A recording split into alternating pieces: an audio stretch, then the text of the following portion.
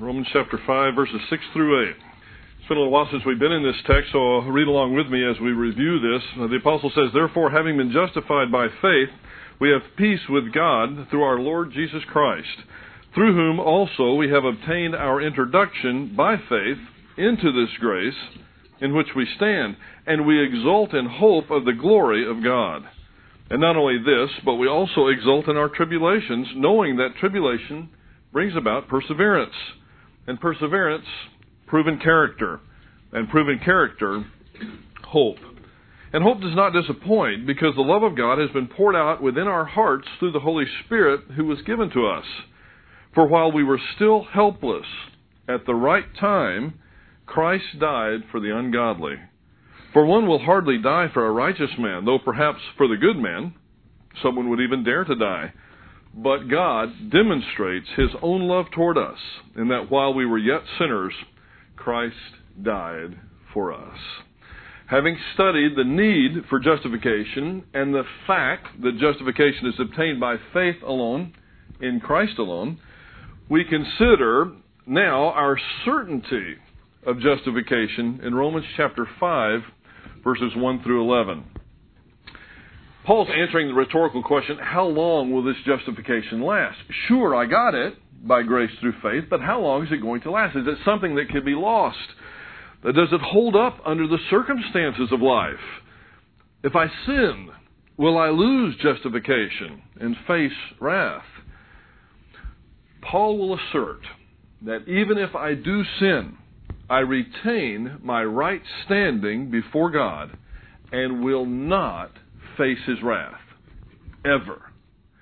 Even if I sin, even if I disappoint God, even if the sin's a big one, even if I murder someone. That's the one everybody always asks, right? As soon as you say you believe in eternal security, haven't you ever heard that? Well, what if somebody murders someone? Are you saying they're still saved? Yes.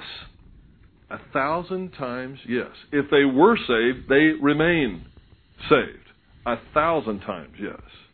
You cannot lose your justification. It was obtained by grace through faith, and there is a certainty of it. And that's what Paul is speaking about in these first 11 verses of Romans chapter 5.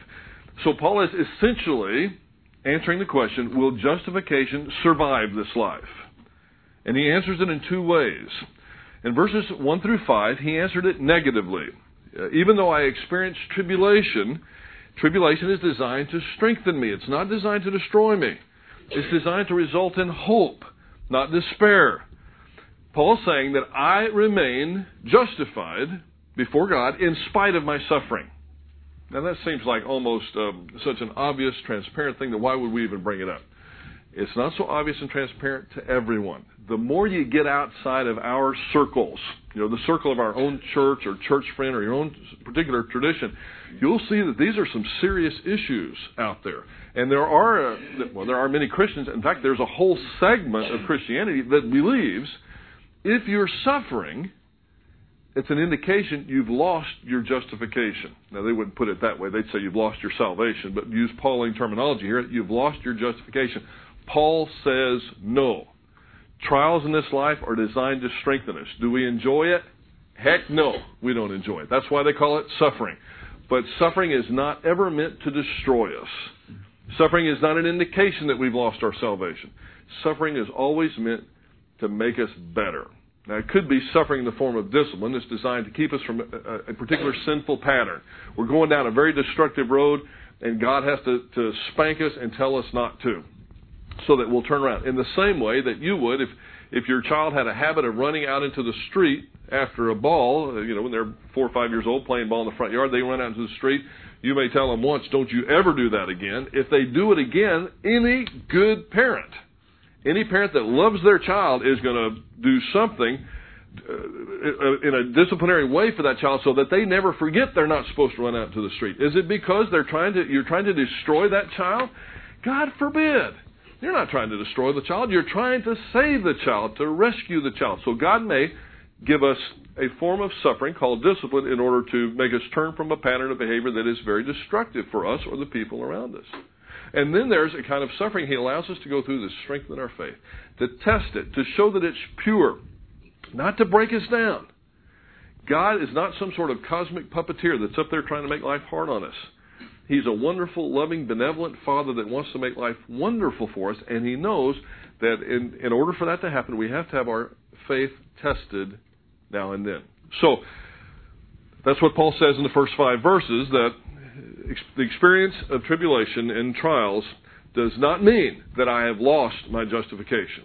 Again, a moot point for many of us, but not necessarily for large segments of the Christian population. So if you're speaking to someone who has that problem, you need to take them to Romans chapter 5.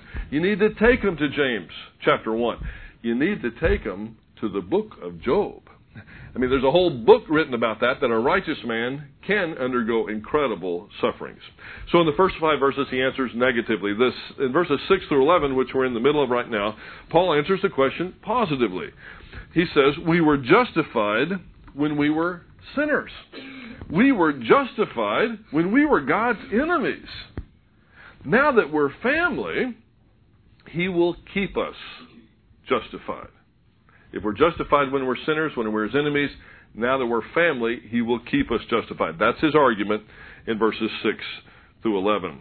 In verses 1 and 2 again, Paul says, therefore, having been justified by faith. He says, what he's doing in this first verse is, in light of what I've told you, from chapter 1, verse 18, all the way to the end of chapter 4, in light of all that, since you've been justified by faith, so what? Well, Paul says, having been justified by faith, we have peace with God. We've been reconciled to God. God is the reconciler. God always performs the action of that verb, but remember, we're the ones reconciled to Him. He's never reconciled us. He's never done anything wrong for which that He would need to be reconciled to us. We're the ones that moved. We need to be reconciled to Him. We have peace with God. Because of our justification, we have an objective peace with God instead of the alternative, which is to be at war with God. I feel so sorry for my non-Christian friends because they have picked the worst possible adversary in all the universe. They have picked the one adversary that there is zero chance of ever defeating, and that's God Himself. Now they may say, listen, I'm not at war with God. I mean, I live and let live. I believe in peace. I have nothing against God. Well, yes, you do. As far as God's concerned, you're His enemy, which makes our justification so much more wonderful, to realize that He did this for us while we were His enemies, not His friends. So we have an objective peace with God instead of being at war with God. The Greek term eirene means a set of favorable circumstances involving peace and tranquility. The condition that we found ourselves in before we were justified was not a real good one.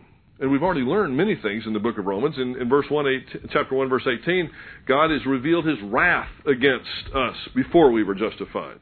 We stored up wrath for the day of wrath. That's Romans 2, verse 5. God had given us up to self-destruction. Romans 1, 24, 26, and 28. We were worthy of the second death. That's Romans 1, 32.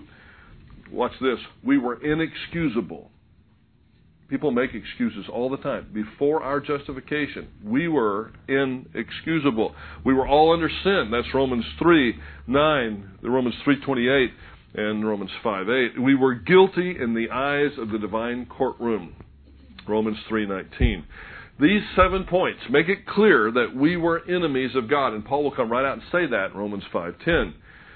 There existed a state of hostility.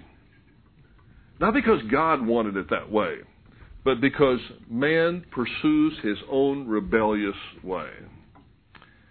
Prior to the moment of justification, then, man was hostile toward God. Now, after justification, a truce is declared, so peace exists. God and believers are reconciled. We're no longer enemies. It's a great and wonderful comfort. Where there had been war, there is now a state of peace, regardless of the way that you may feel. This is another huge issue within Christianity. If I don't feel saved, I must not be saved. It doesn't matter how you feel. Once God has got you in His grip, and as soon as you exercise faith, and by grace through faith, you are justified. You can't get out of His grip even if you're having a bad day. You can't get out of His grip. You're not out of His grip no matter how depressed you feel. Now watch, you may think that you're the only person in your circle or the only person in your church that ever gets depressed. Guess what? You're not. Your brothers and sisters in Christ, the people sitting before you, behind you, to your right and your left, they've been depressed too, perhaps even in the last week. Christians get depressed, but it doesn't mean they've lost their eternal life. We are in His grip no matter how we feel. There are two sides to reconciliation. There's an objective side, and that is the potential which Christ accomplished for all mankind. That's when the Scriptures say God so loved the world that He gave His only begotten Son, whosoever believeth in Him should never perish but have everlasting life. When John says that Christ is the propitiation for our sins, and not ours alone, but for the sins of the entire world, it doesn't mean everyone's saved just because Christ paid the penalty for everyone's sins, or as some ancient theologians prefer to say, Christ suffered for everyone's sins. But it makes everyone savable. And that's the objective side of reconciliation. There's also a subjective side by which we actually become reconciled to God. So when Paul says that God was in Christ reconciling the world to Himself, is that the objective side or the subjective side? That's the objective side. That's the potential for everyone. But there's a subjective side by which we actually take advantage of the offer. The whole world is reconciled in the sense of being made savable by Christ, but not in the sense of being saved. You must accept the free offer, and there's only one shot at it, and Professor Shockley will talk about that on one of these subsequent Wednesday nights. It's also very important to remember that, again, that God is not reconciled to us, we are reconciled to Him. God does not move in relationship to the sinner moves in relationship to Him. Then in verse 3, Paul says, and not that alone, but we also exult in our tribulations. There is nothing inconsistent about the believer enjoying the reconciliation we have with God, the peace we have with God, while at the same time facing illness, persecution, and difficulties of all kinds. Tribulation is designed to strengthen me, not destroy me. It's designed to result in hope, not despair. It doesn't cancel the reconciliation we have with God. We might ask, why do we exult in tribulations? Paul says in verse 3, the last half, in verse 4, because we know that tribulation brings about perseverance, perseverance proven character, hope. The reason why we can reasonably rejoice in troubles is because we know that tribulation brings about something that's ultimately good. It brings about endurance. Endurance brings about a tested character, sometimes called a proven character. And it ends in hope. We know that even though troubles come, we've not lost our justification, we've not lost our peace with God, and no matter what the situation brings, we have a future in heaven with God. Suffering rather than weakening our hope strengthens the certainty of our hope. In fact, the Greek word elpis, E-L-P-I-S, elpis, doesn't just mean hope in the sense that normal English speakers use it, with some degree of uncertainty. Are the Texans going to win next week? Well, I hope so. Well, that's not the way. Maybe they will, maybe they won't, but it's my desire that they do. Well, not in our justification. We have a confident expectation, which is the real meaning of that Greek word, translated hope into English. But understand in Greek that carries with it a confident expectation of the future. Hope, this kind of hope, not the kind that maybe is and maybe isn't, but the kind of hope that elpis represents, doesn't disappoint, because the love of God has been poured out in our hearts through the Holy Spirit, which was given to us. So not only do we have an objective basis for our hope, which has already been mentioned as knowledge, and we'll have another objective basis as we go along tonight, but we also have a subjective basis for our confident expectation. And some people don't like subjective anythings. But just because something is subjective, it doesn't necessarily make it wrong. We have an objective basis for our hope, and that's data, that's knowledge, that's divine revelation. But there is a subjective basis as well, and that is the fact that the love of God has been poured out in our hearts by means or through the Holy Spirit.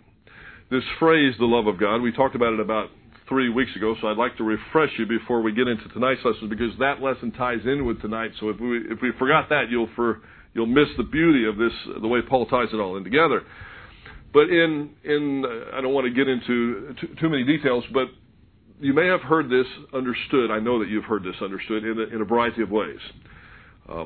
There is a way to understand this that would be an objective genitive, which means our love for God. When we say the love of God has been poured out in our hearts, there's one understanding of this passage that would say, God the Holy Spirit gives me love for God.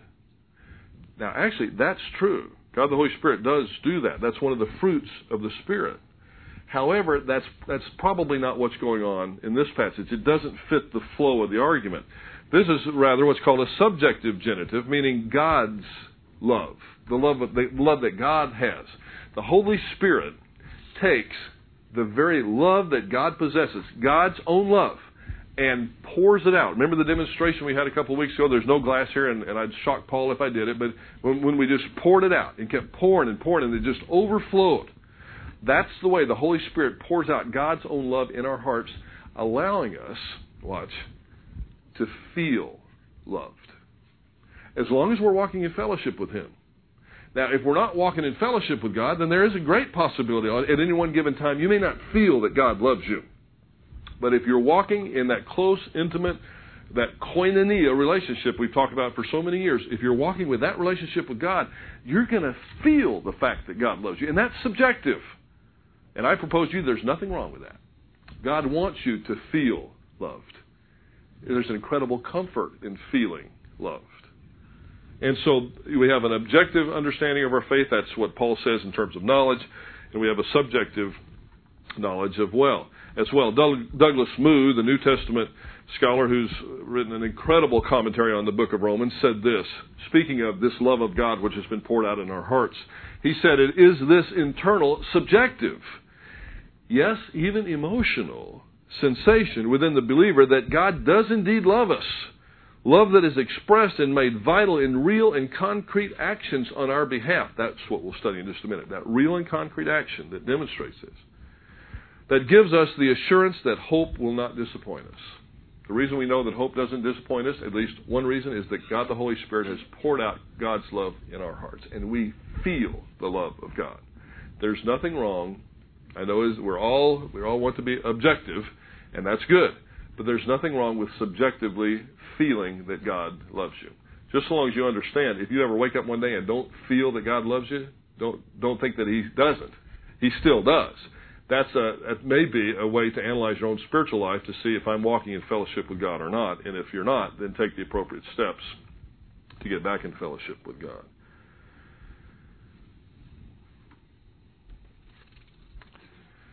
Now we move on to, in the time we have left tonight, in verses 6 through 8, which form a singular argument that demonstrates the abundant and absolute nature of God's love for us. We might summarize Paul's argument in this way, and this doesn't necessarily follow the order of the verses. This is more of a thematic summary. But in verse 7 we learn that human love, at its best, will motivate a person to give his or her life for a truly good person. At its best, that's what human love will do. Christ, the second point, Christ, sent by the Father, died not for righteous people or even for good people, but for rebellious and undeserving people. And that's actually verse 6. So you see we went to 7 first and then to 6. And finally in verse 8, the third point, God's love is far greater in its magnitude and dependability than even the greatest of human love. So that's the way that this section should be understood, under those three categories. First, human love at best will motivate a person to give his or her life for a truly good person. Everybody agree with that? You should. Human love will motivate someone to give up his or her life for someone that's good, for a comrade, for a child, for a parent, for a friend, for a fellow church member, on a broader scale if you're in the military, for your nation. That's verse 7. The second point, Christ, sent by God the Father, died not for righteous people or even for good people, but for rebellious and undeserving people. Do you already see? Remember we did a comparison and contrast on this a few weeks ago when we had a special session. Do you see a contrast there? There's a contrast between what a good human being would do and what Christ did. Keep that in your mind as we go through this passage. Therefore, the conclusion is, if we would die for someone that's good, that Christ died for people who were bad, who has the better love? Who has the stronger love? Who has the more powerful love? And who has the most dependable love? It's not us. Because there are restrictions on who we would die for. Certainly, Christ would die for someone that's good if he could have found one. But guess what? He didn't. There was no one that was righteous. So our love's restricted. His love is unrestricted. So therefore, God's love is far greater in its magnitude and dependability than even the greatest of human love. If you just get those three categories of principles, you've got these verses. You understand them, really, before we ever go through them, if you understand those three things. But we're not stopping there. Let's go through the verses. Look at verse 6. For while we were still helpless, at the right time, Christ died for the ungodly. This argument functions not only to provide evidence for the love of God by tracing the love that we experience in our hearts to its source, but also in doing so to substantiate the utter dependability of our hope. If God would love us while we're His enemies, if He loved us while we were at war with Him, why would He not love us now that we're His friends? If the love that Christ demonstrated when we were His enemies shows that His love is much more magnanimous, much more dependable than ours, why do we all of a sudden think, when we're having a bad day, that God has changed His eternal nature and somehow doesn't even love us now that we're His family? You see, again, you see what's happening. Human love at its best will die for someone that's a family member. God's love will die for anybody. Now that we're a family member, why do we think He's got less love than we would have had? That's part of Paul's argumentation. Verse 6 is a little bit complex in the original language, but it could be understood this way. For while we were still weak, at just the right time, Christ died for godless people. Now, before I go any further, we're going to get into some topics a little later in the book of Romans, sometime in the spring, that seem to cycle every now and then in church history as being very hot topics.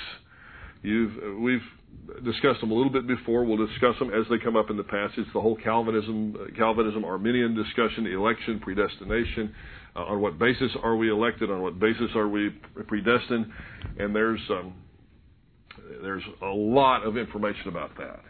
But one thing that our church holds to is what we call the doctrine of unlimited atonement, meaning that Christ died to pay the penalty for all people's sins, but not all people will be saved as a result of that. Louis Sperry Chafer said that the death of Christ on the cross makes all men savable. It renders all men savable, but no one is saved until they appropriate the offer of salvation by grace through faith. That's the way that he put it. Our church believes in unlimited atonement. We would use passages like 1 John chapter 2, verse 2, that He is the propitiation for our sins, and not for ours only, but for the sins of the entire world. And that's pretty clear. For God so loved the world that He gave His only begotten Son. And sometimes people have to try to twist things around and you say that that's the world of the elect. And I reject that categorically. And frankly, most Calvinists are a little shy about using that particular argument as well. But did you notice what Paul just said in our verse here? For while we were still helpless, at the right time Christ died for the ungodly. Did you catch that? Think theologically for just a moment. There are some folks that say Christ only died for the elect. Right? I mean, that would be a Calvinistic view. This verse says that Christ died for the ungodly. Now, are the elect the only ungodly? No, not at all. This is a verse that also teaches the doctrine of unlimited atonement. Because you see, before they came to Christ, whether you're elect or not elect, you're ungodly. So to limit the atonement, or Christ's atoning work, to just the elect would mean the only ones who are ungodly are the elect. I can see that was fulfilling for some and was just really for others. Hang in there, we'll cover that again, but at least you've heard it once. At least Pat, at least you've heard it once. You've heard that before, haven't you?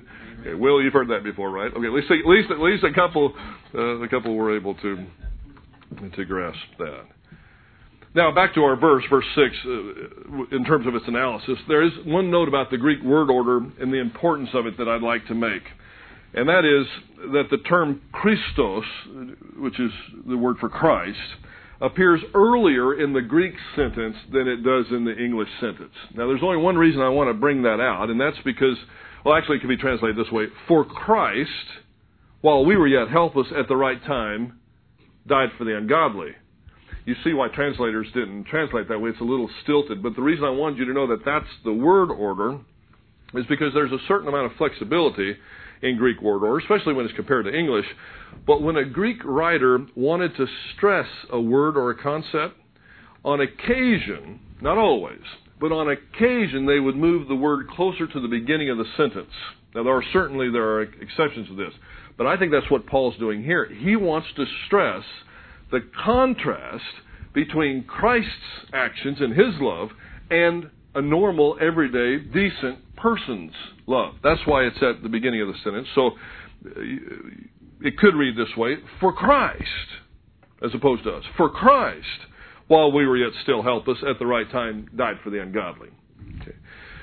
Christ is the emphasis, but Paul wants to make sure that we understand where we stood before salvation. We were helpless and ungodly. I don't think there's a whole tremendous difference between those two terms. I think they're actually fairly parallel in their meaning. We were helpless and ungodly. Now, sometimes, if you remember, the concept of weakness in Paul's writings can have a positive tone, can't it? You remember 2 Corinthians chapter 12. When I'm weak, then I'm strong. So there are times when Paul speaks of weakness that it can be a positive thing, but not here. Here, it means the total incapacity to do good. Then, Paul says, at the perfect time in history, at the right time. Don't you wish we had the timing that God had? There's a lot of things that I've done that might have been right, but they were just a year or two off. If I could have just done them a year or two earlier or waited a year or two later, said the right thing, but maybe said it at the wrong time. But God's timing's not that way. His timing is perfect. And at the perfect time in history, Christ came. There's a lot of discussion about the meaning of this passage, but I think it is crystal clear. The more you study the history of civilization, particularly the history of the first century, you see how God brought Christ at the perfect time. The perfect time so that the Roman roads were built, so that the gospel could be spread. There was a system of government, though, that while oppressive, became oppressive very quickly, and actually was the form that crucified our Lord, still was present that allowed the spread of the gospel better than other forms would have been. There are no mistakes in God's timing. At the perfect time, Christ came. At the perfect time, He'll rescue you. At the perfect time, He'll answer the prayer that you've been praying for so long. If I may, and not to embarrass, but for years and years, perhaps 30 plus years, Rob Byer prayed for the salvation of his father every single day. Mr. Byer's now 103 years old. And Mr. Byer now has, after all those years of a faithful prayer from his son, now trusted Jesus Christ and received eternal life. God does things at the right time. Now, I wonder why he didn't answer that prayer 30-something years ago. Part of it has to do with Mr. Byer's own response. But God does things at the perfect time. Now, you've been praying for something, too. I know you have. I mean, we all have. And we've been praying for something that you've been praying for it for a year, and God hadn't seen fit to answer it yet. Now, you have a dilemma. Do I quit praying for that? Or do I continue understanding that God's timing is perfect? He'll answer it at exactly the right time for His glory. And you know what? For your benefit, too. Keep praying. Don't quit. Have confidence that God's omnibenevolent, meaning He loves. He's all-loving. He's omnipotent, meaning He's all-powerful. And He has perfect timing. At the perfect time, Christ came and died for helpless, ungodly sinners. Point is, He didn't die for a righteous man. He didn't even die for a good man. Now we go into the next sentence, verse 7. Now there's a contrast. Again, verse 6 is speaking of Christ. Verse 7 is speaking about, for one will hardly die for a righteous man, though perhaps for the good man some would even dare to die. So the point of this verse is clear. Paul highlights the love of God manifested in the cross of Christ by reminding us that the pinnacle of human love is the giving of one's life for a person that we're close to. Spouse, child, a friend, or a countryman. Whereas God sent His Son to die for people who hated Him. I got to tell you, I don't know that I could do that. Even on a really, really good day, I don't believe I could die for someone that hated me, and that I know hated me. But I'll take it one step past that. I've got two wonderful boys. They're a huge part of my life. And I can guarantee you, I wouldn't send one of them to die for someone who hated me. Do you see what the Father did? Do you see what kind of love He has? How could we ever question that now that we're His children? Do you see Paul's point? There's a subjectivity in the love that we have because the Holy Spirit has poured out that love in our hearts. But there should be an objectivity too. By objectivity, I mean we should be able to rationally, quietly sit down and think this through. Wait a minute. He loved me when I was His enemy, sent His Son to die for me when I was His enemy. Why would I think He doesn't love me now? Oh, poor me. Nobody loves me. You know what that really means? Even when you say that, even when we all think that sometimes, it means that the people you want to have love you right then don't love you. Okay, somebody loves you. We just forget about everybody else, but whoever it was that we really want to have love us at that moment, then they don't love us the way that we want to be loved. They don't treat us the way we want to be treated, so nobody loves me. Somebody loves you, no matter if everyone else deserts you. If your name shows up and the picture shows up on the front page of the paper tomorrow in some horrible, embarrassing situation, somebody loves you, and that's God Himself. I often wondered how Lee Harvey Oswald's family felt after they heard the reports in Dallas that afternoon, 3 o'clock, 4 o'clock, when his name started surfacing, that he had at least participated in assassinating President Kennedy. I always wondered if they maintained their love, or if they were, as a parent, you'd just be so totally humiliated. Even at that moment, and I have no indication that Oswald was ever a believer, but even at that moment, God still loved him. And had sent His Son to die for him, and makes a consistent demonstration of that. So, in this verse also I want to point out that even though some folks might think there's a contrast or something different between the term righteous and good, for one will hardly die for a righteous man, though perhaps for a good man someone would dare to die. There has been discussion about whether there's a difference in these two terms. Again, just like I believe in verse 6, the helpless and the ungodly refer to essentially the same thing. Here, the righteous and the good refer to essentially the same thing. That the Greek word that's used there for good is the Greek word agathos. And there's two different Greek words for good. One is kalos, and that means something that it could be translated good or beautiful. A tree could be kalos. A mountain could be kalos, but a mountain wouldn't be agathos. Agathos is something that is intrinsically good, whereas kalos means something that's more beautiful than good. This is something that's intrinsically good. So I don't think that there's a hierarchy here. I don't think that there's something that's more special about a righteous man than a good man, or more special about a good man than a righteous man. I think it's essentially referring to the same thing. We have it in us to give our lives for those that we feel worthy of the sacrifice. But Christ again gave His life for those who were His enemies. Now in verse 8, probably if I was to ask you before we started the book of Romans to write down 2 or 3 of the verses that you already knew, I bet this would have been one of them, wouldn't it?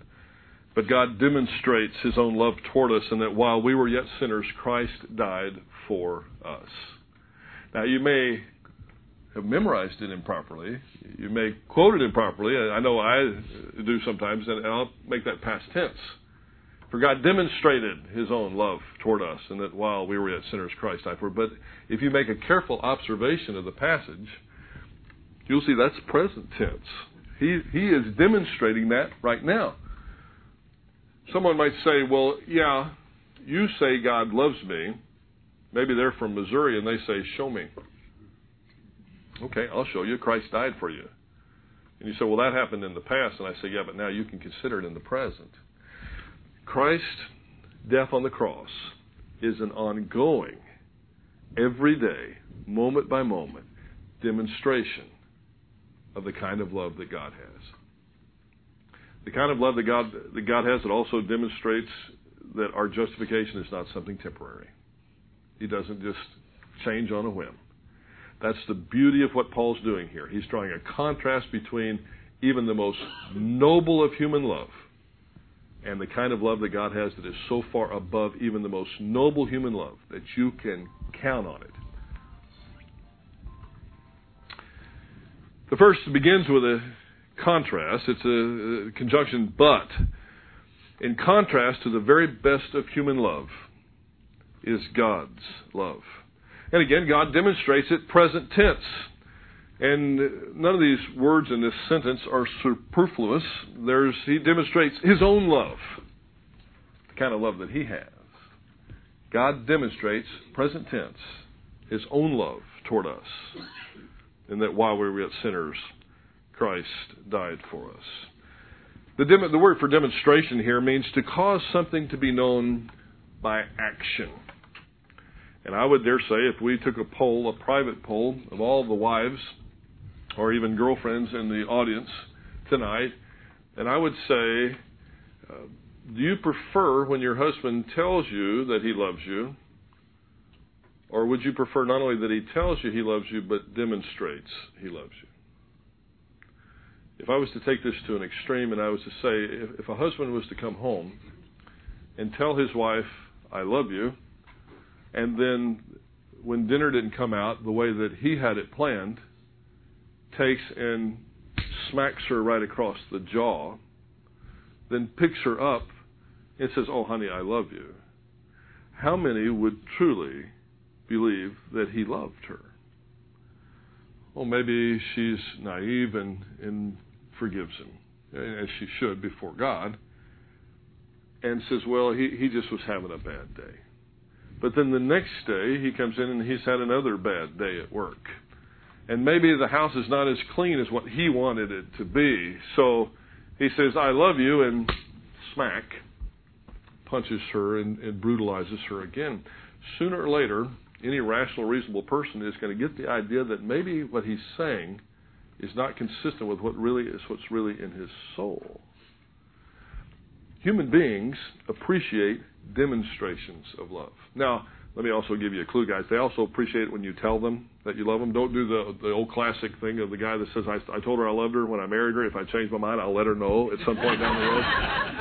That's not what I'm arguing. You do need to tell them as well. People need to be reminded. Okay? But love also needs to be demonstrated. I'm not talking about just bringing a flower in to make up for the fact that you've brutalized. And sometimes we can brutalize with fists. We brutalize with words. We brutalize with insensitivity. We brutalize with neglect. There are a lot of ways to show you don't love someone. There are a lot of ways to show that you do as well. So this particular Greek word means to cause something to be known by action. You see, it's one thing for God to say, I love you. It's another thing for Him to demonstrate the fact that He loves you. You remember the card that was sold in Christian bookstores for so long? I don't know if it's still available or not. It goes essentially like this. A man comes up to God and says, or to Christ and says, how much do you love me? Christ stretches out His arms and says, this much. I don't really ordinarily go with Hallmark card theology, but that makes sense.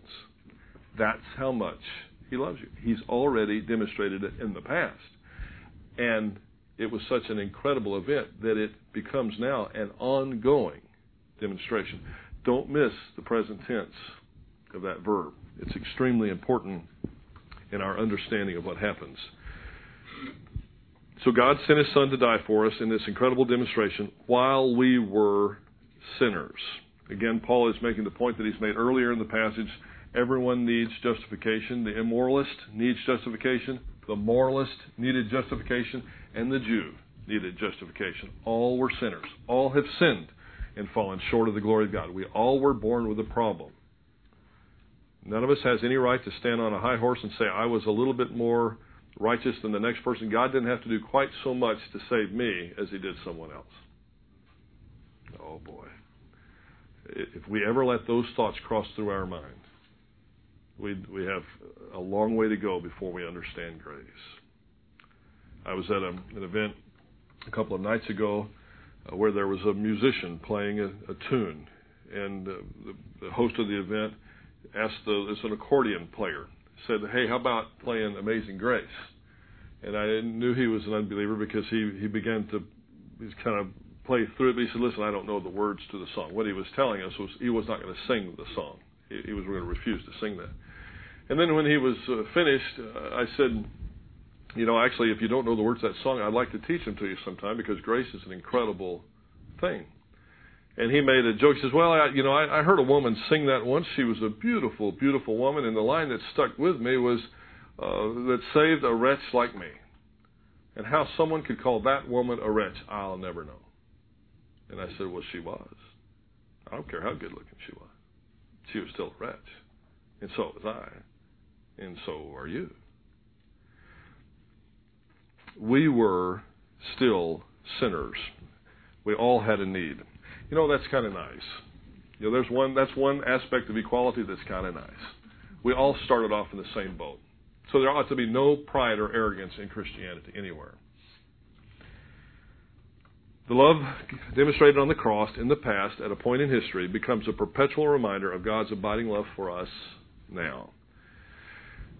Should you ever doubt the fact that God loves you, look back to what He's already done for you. Now, let me close it this way. There is a unity, there's a connection then between the love that God demonstrated in the past and is a continual reminder. This is back to an objective love now. It's something that we can rationally observe. There's a connection between that objective demonstration of love and what Paul talked about back in verse 5, this subjective outpouring of God's love into our hearts. So now we've got it both ways. You know how your mom said you can't have it both ways? Yes, you can. At least in this part.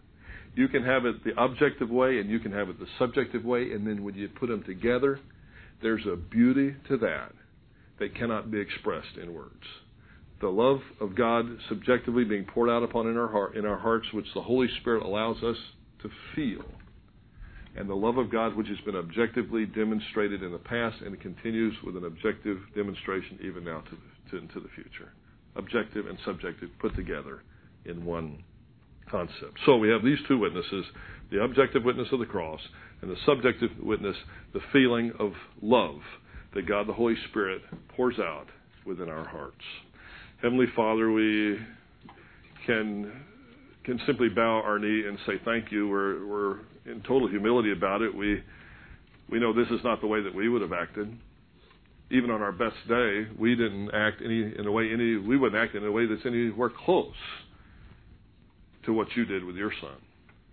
Father, may we never doubt the fact that you love us.